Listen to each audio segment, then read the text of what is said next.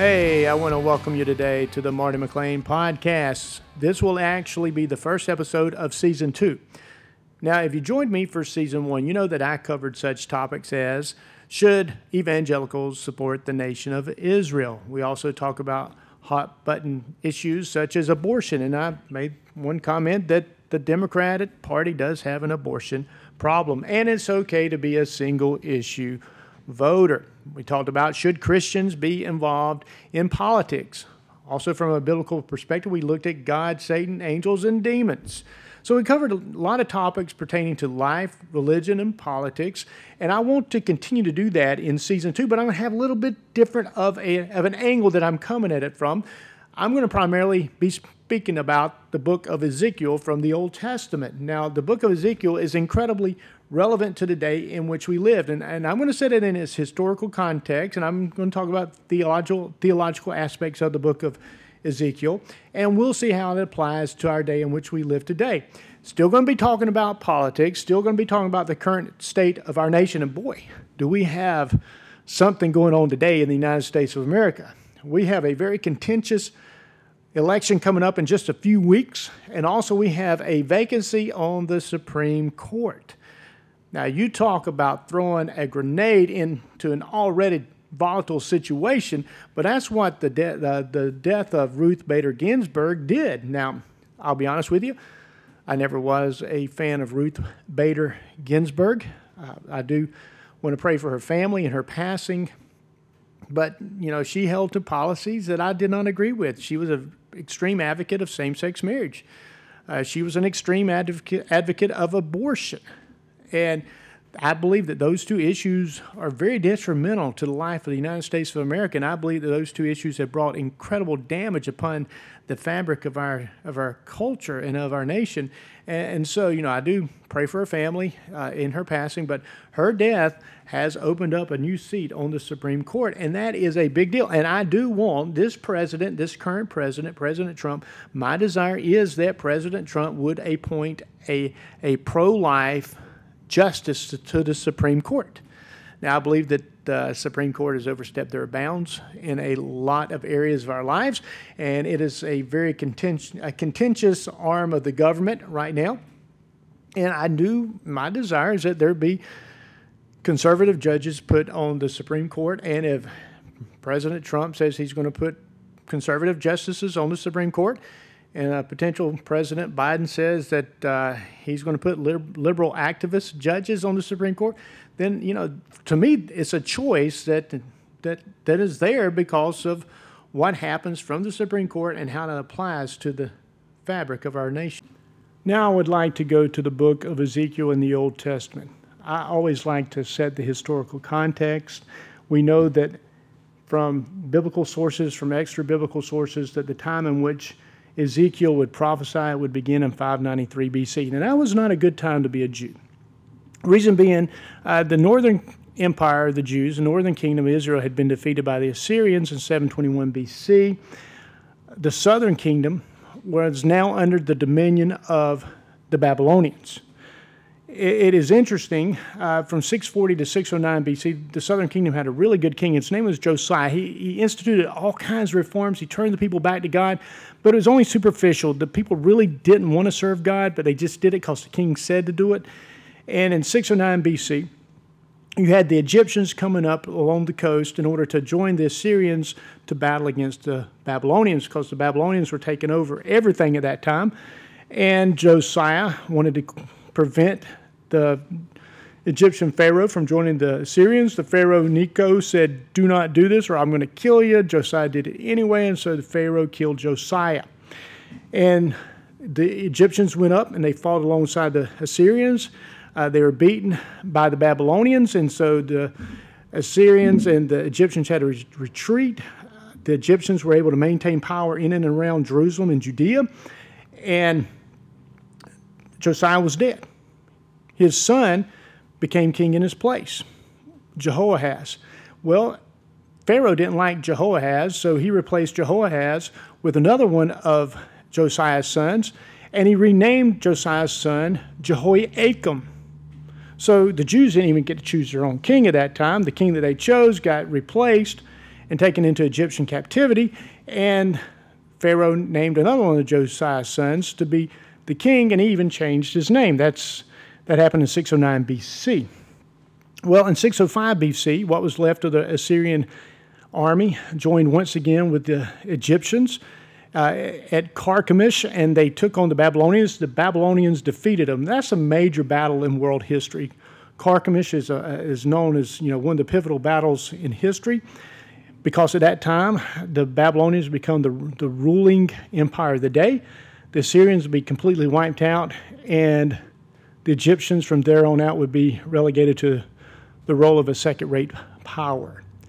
And so now, 605 BC, the Jews are no longer under the dominion of the Egyptians. Now they're a vassal state of the Babylonians, and so they had to change their allegiance. Jehoiakim goes along with that.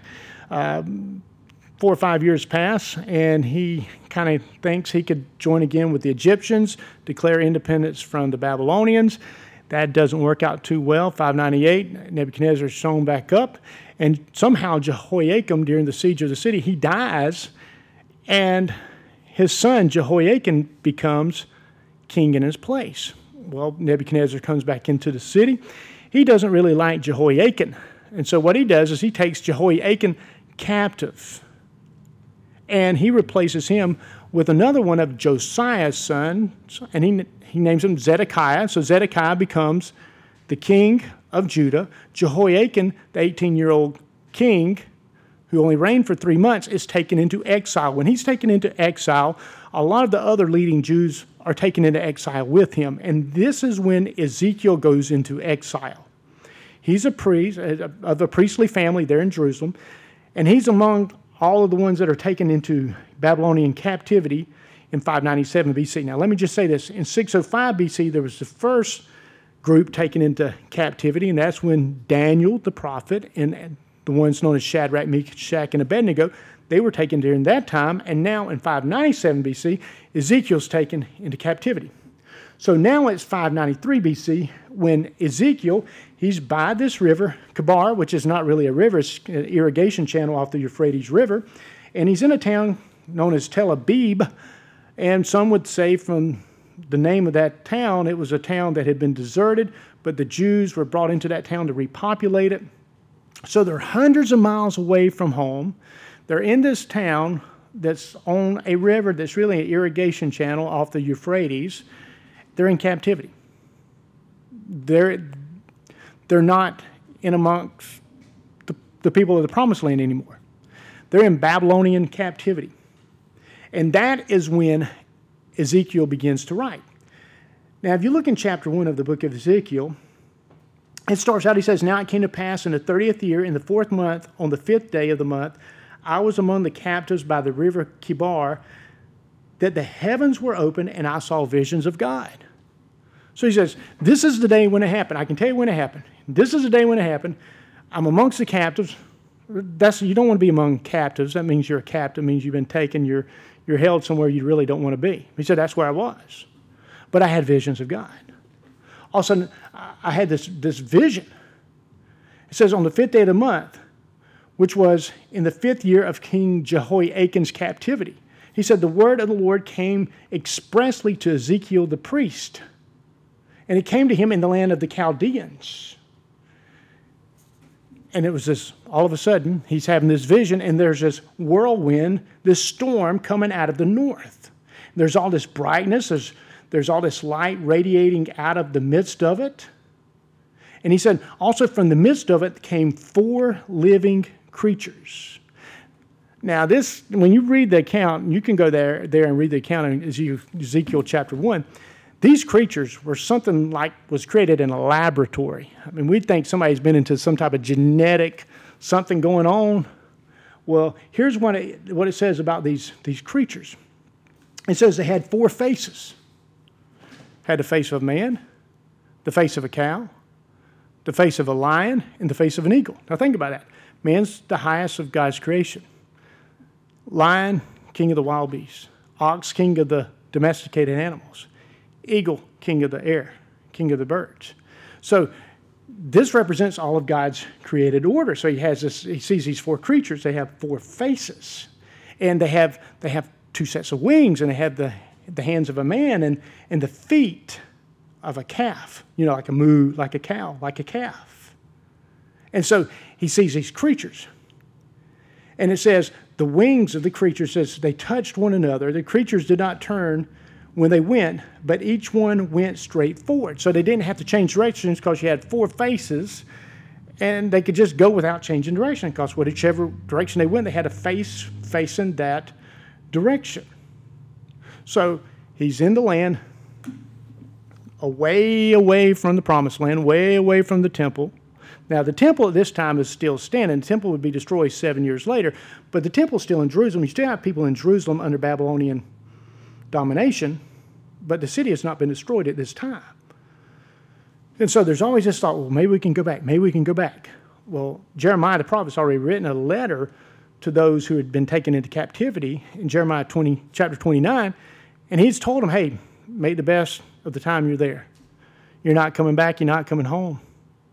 He says, plant vineyards, raise your children, pray for the peace of the city in which you are, because in its peace you will have peace. So this is going to be a time of chastisement. They're going to be there for a few decades. And some of them are going to die in Babylonian captivity. But in the midst of all this, having been several years, going on 5 years, out of the promised land, in the land of captivity, Ezekiel has this vision, and he sees these creatures, and there's four of them. They have four faces. They have the feet of a calf, the hands of a man. They have wings. And it says that each one would go straight forward. They went wherever the Spirit wanted them to go. There's something spiritual going on here. He says, as for the likeness of the living creatures, he said their appearance was like burning coals of fire, like the appearance of torches going back and forth. The fire was bright, and out of it went lightning. So there's all this fire, there's this wind, there's fire, there's four creatures, there's all this flashing of light. He says in verse 14, living creatures ran back and forth in appearance like a flash of light. So they could go in all four directions. They'd go like a flash of light. But verse 15 says, I looked at the living creatures, and behold, a wheel was on the earth beside each living creature with its four faces. The appearance of the wheels and their workings was like the color of beryl, and all had the same likeness. The appearance of their working was, as it were, a wheel in the middle of a wheel. So you've heard of the wheel within a wheel? This is what it's talking about. There's a wheel, and in the middle of that wheel, the axles cross one another. What it basically means is this chariot that these cherubim, these are cherubim, these angelic beings. This chariot, this device can go in any direction. It's omnidirectional. It does not have to pivot. It can go anywhere, anytime, the same speed. It never has to turn. And so this is a spiritual thing, something he's seeing. It's a spiritual vision. There's something spiritual here. These creatures, we would know them as cherubim. Somebody has said that they are the beast of burdens that God uses. He put cherubim at the entrance to the Garden of Eden so man could not get back in the Garden of Eden. And he has this vision, and he sees these angelic beings, and there are these wheels involved. He says, when they moved, they went toward any one of the four directions. They didn't have to turn aside as they went. And he says, as for the rims, they were high and they were awesome. And their rims are full of eyes all around the four of them. So he says, there are rims on these wheels. Now, everybody likes rims nowadays, right? And I'll be honest with you, I've never understood all the fascination with rims. You know, the other day I was in Carrollton, and I saw an orange car with pink rims. And it was very well kept. I mean, it was a shined and polished car, but I don't understand why people are so concerned about the rims on a vehicle. You know, there are some vehicles that the rims are worth more than the vehicle itself. Well, he makes notice of the rims, Ezekiel does, and he says, man, these rims, they're awesome. These are awesome ones that had eyes in the rims. They were full of eyes. He says, when the creature went, the wheels went with them, and when the living creatures were lifted up from the earth, the wheels were lifted up. So this thing could get some air. It could go through the air. But it had these wheels, and it had eyes in the rims of these wheels. And above all this, it says, verse 22, the likeness of the firmament, this some type of platform, above the heads of the living creatures was like the color of awesome crystal stretched out over their heads. And under the firmament their wings spread out, each one toward another. Each one had two which covered one side, and each one had two which covered the other side of the body. When they went, I heard the noise of the wings, like the noise of many waters, like the voice of the Almighty, a tumult, like the noise of an army. And when they stood still, they let down their wings. So their wings, when the wings worked, this thing was loud. I mean, it was loud. It was loud. This device had rims. So you can imagine nowadays, I mean, a lot of people like a loud vehicle, that kind of loud, and they like the big rims. Man, this thing was impressive. And it had these cherubim on it.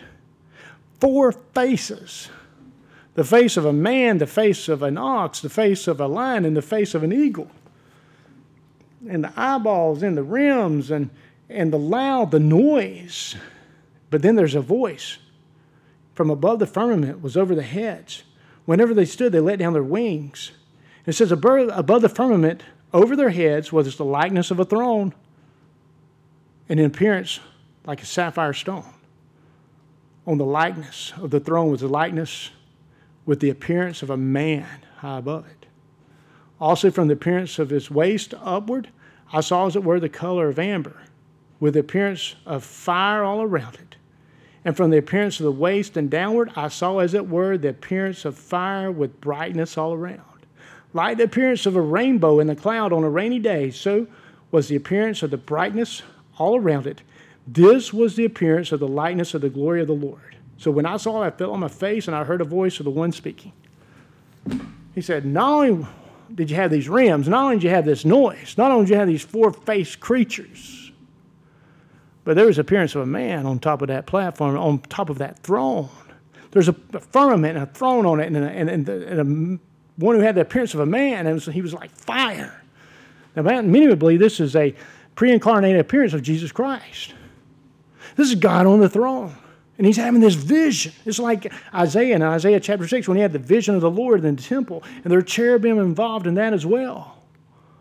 And so Ezekiel, as he's in this time of exile, he feels cut off from God. He's been at it for 4 or 5 years. He's at the age where he should be working in the temple now, but he can't get to the temple because he's in exile.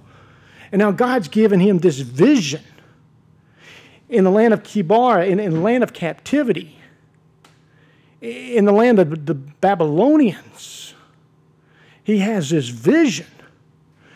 And there are these creatures.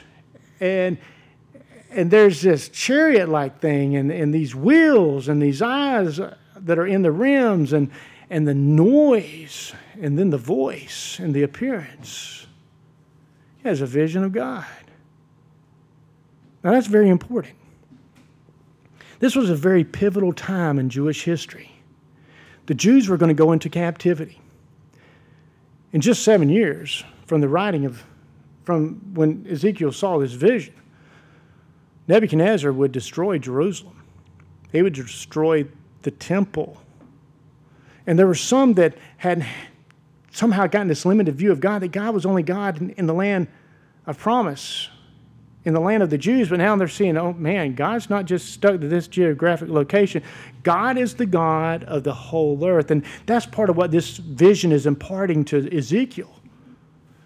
That chariot that's omnidirectional, God is everywhere. God is omnipresent. God sees it all. The eyes that are in the rim, God sees it all. It's like what the prophet told a previous king, King Asa. In 2 Chronicles 16:9, he says, "For the eyes of the Lord go to and fro across the face of the earth, that he may show himself strong on behalf of those whose heart is loyal to him." God sees everything. God knows what's going on. And that's one of the things that we need to remember in our day in which we live today. God sees everything that's going on. God knows what goes on in the smoke-filled rooms. God knows what goes on with secret donations. God knows who is behind the mayhem and the mischief in our nation. God knows the people who have nefarious motivations. God knows what's going on. God knows what's in the heart of man. God knows what man plans. So, Take comfort in that, in the world in which we live, in the day in which we live. All that's going on in our world today, just like Ezekiel had this vision, he sees all these eyes. God knows, God sees it all. It's just a way of showing to Ezekiel, God sees everything. And the omnidirectional part, the wheel within the wheel, could go anywhere without pivoting. God's omnipresent, God's everywhere. You're never going to be somewhere where God's presence is not there.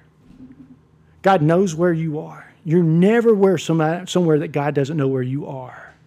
Even Ezekiel, a priest who couldn't be at the temple, a Jew that was out of the promised land, a man that was in captivity, God knew where he was.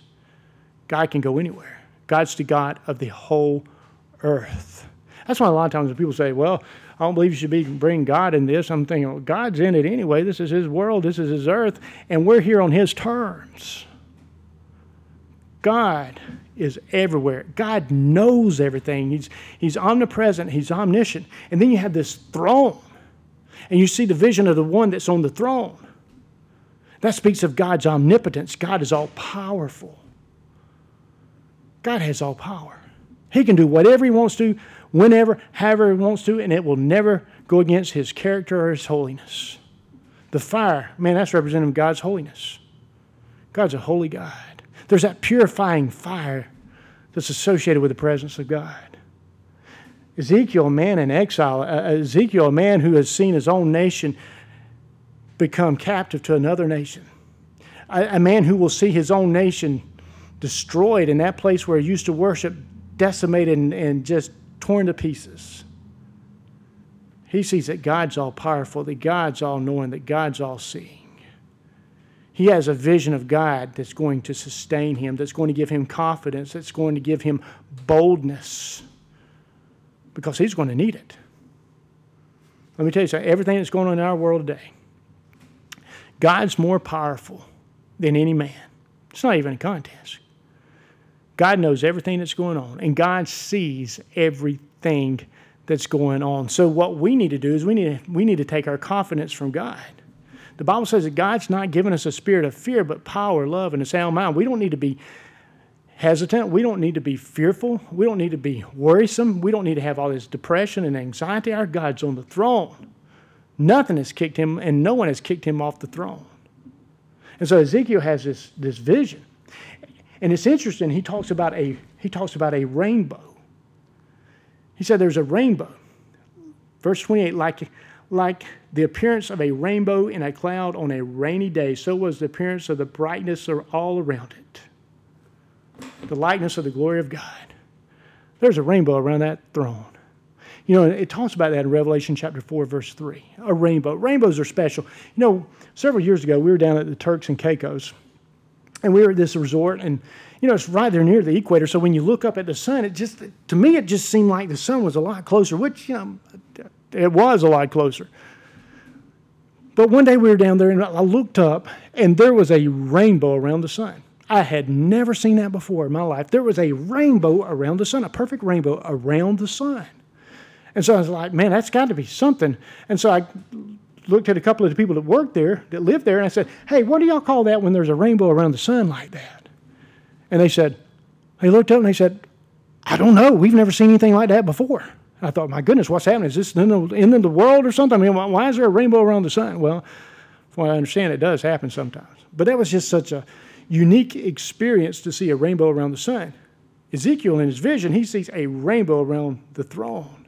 A rainbow, remember, is a promise from God. A rainbow reminds us of the promises of God. A rainbow was originally put in the sky to give Noah a promise that God would never destroy the world again by a flood. And you can imagine after that flood happened, every time it rained, it'd be like, man, is this going to kill us? Do we need to build a boat? But God had given them a visual reminder. Roy G. Biv, you know, the red, the orange, the yellow, the green, the blue, the indigo, the violet. God had given them a reminder through that refraction that I'm never going to destroy the earth, the whole earth, through a flood again. There will never be a worldwide flood that destroys the whole earth. Now, the world will be destroyed by fire, we're told, but it won't be by a flood. And so a rainbow is a reminder of the promises of God. And it's interesting. Let me say something about the rainbow. Now, I understand nowadays, I'm hesitant by anything with a rainbow on it because it's a symbol of the LGBTQ community.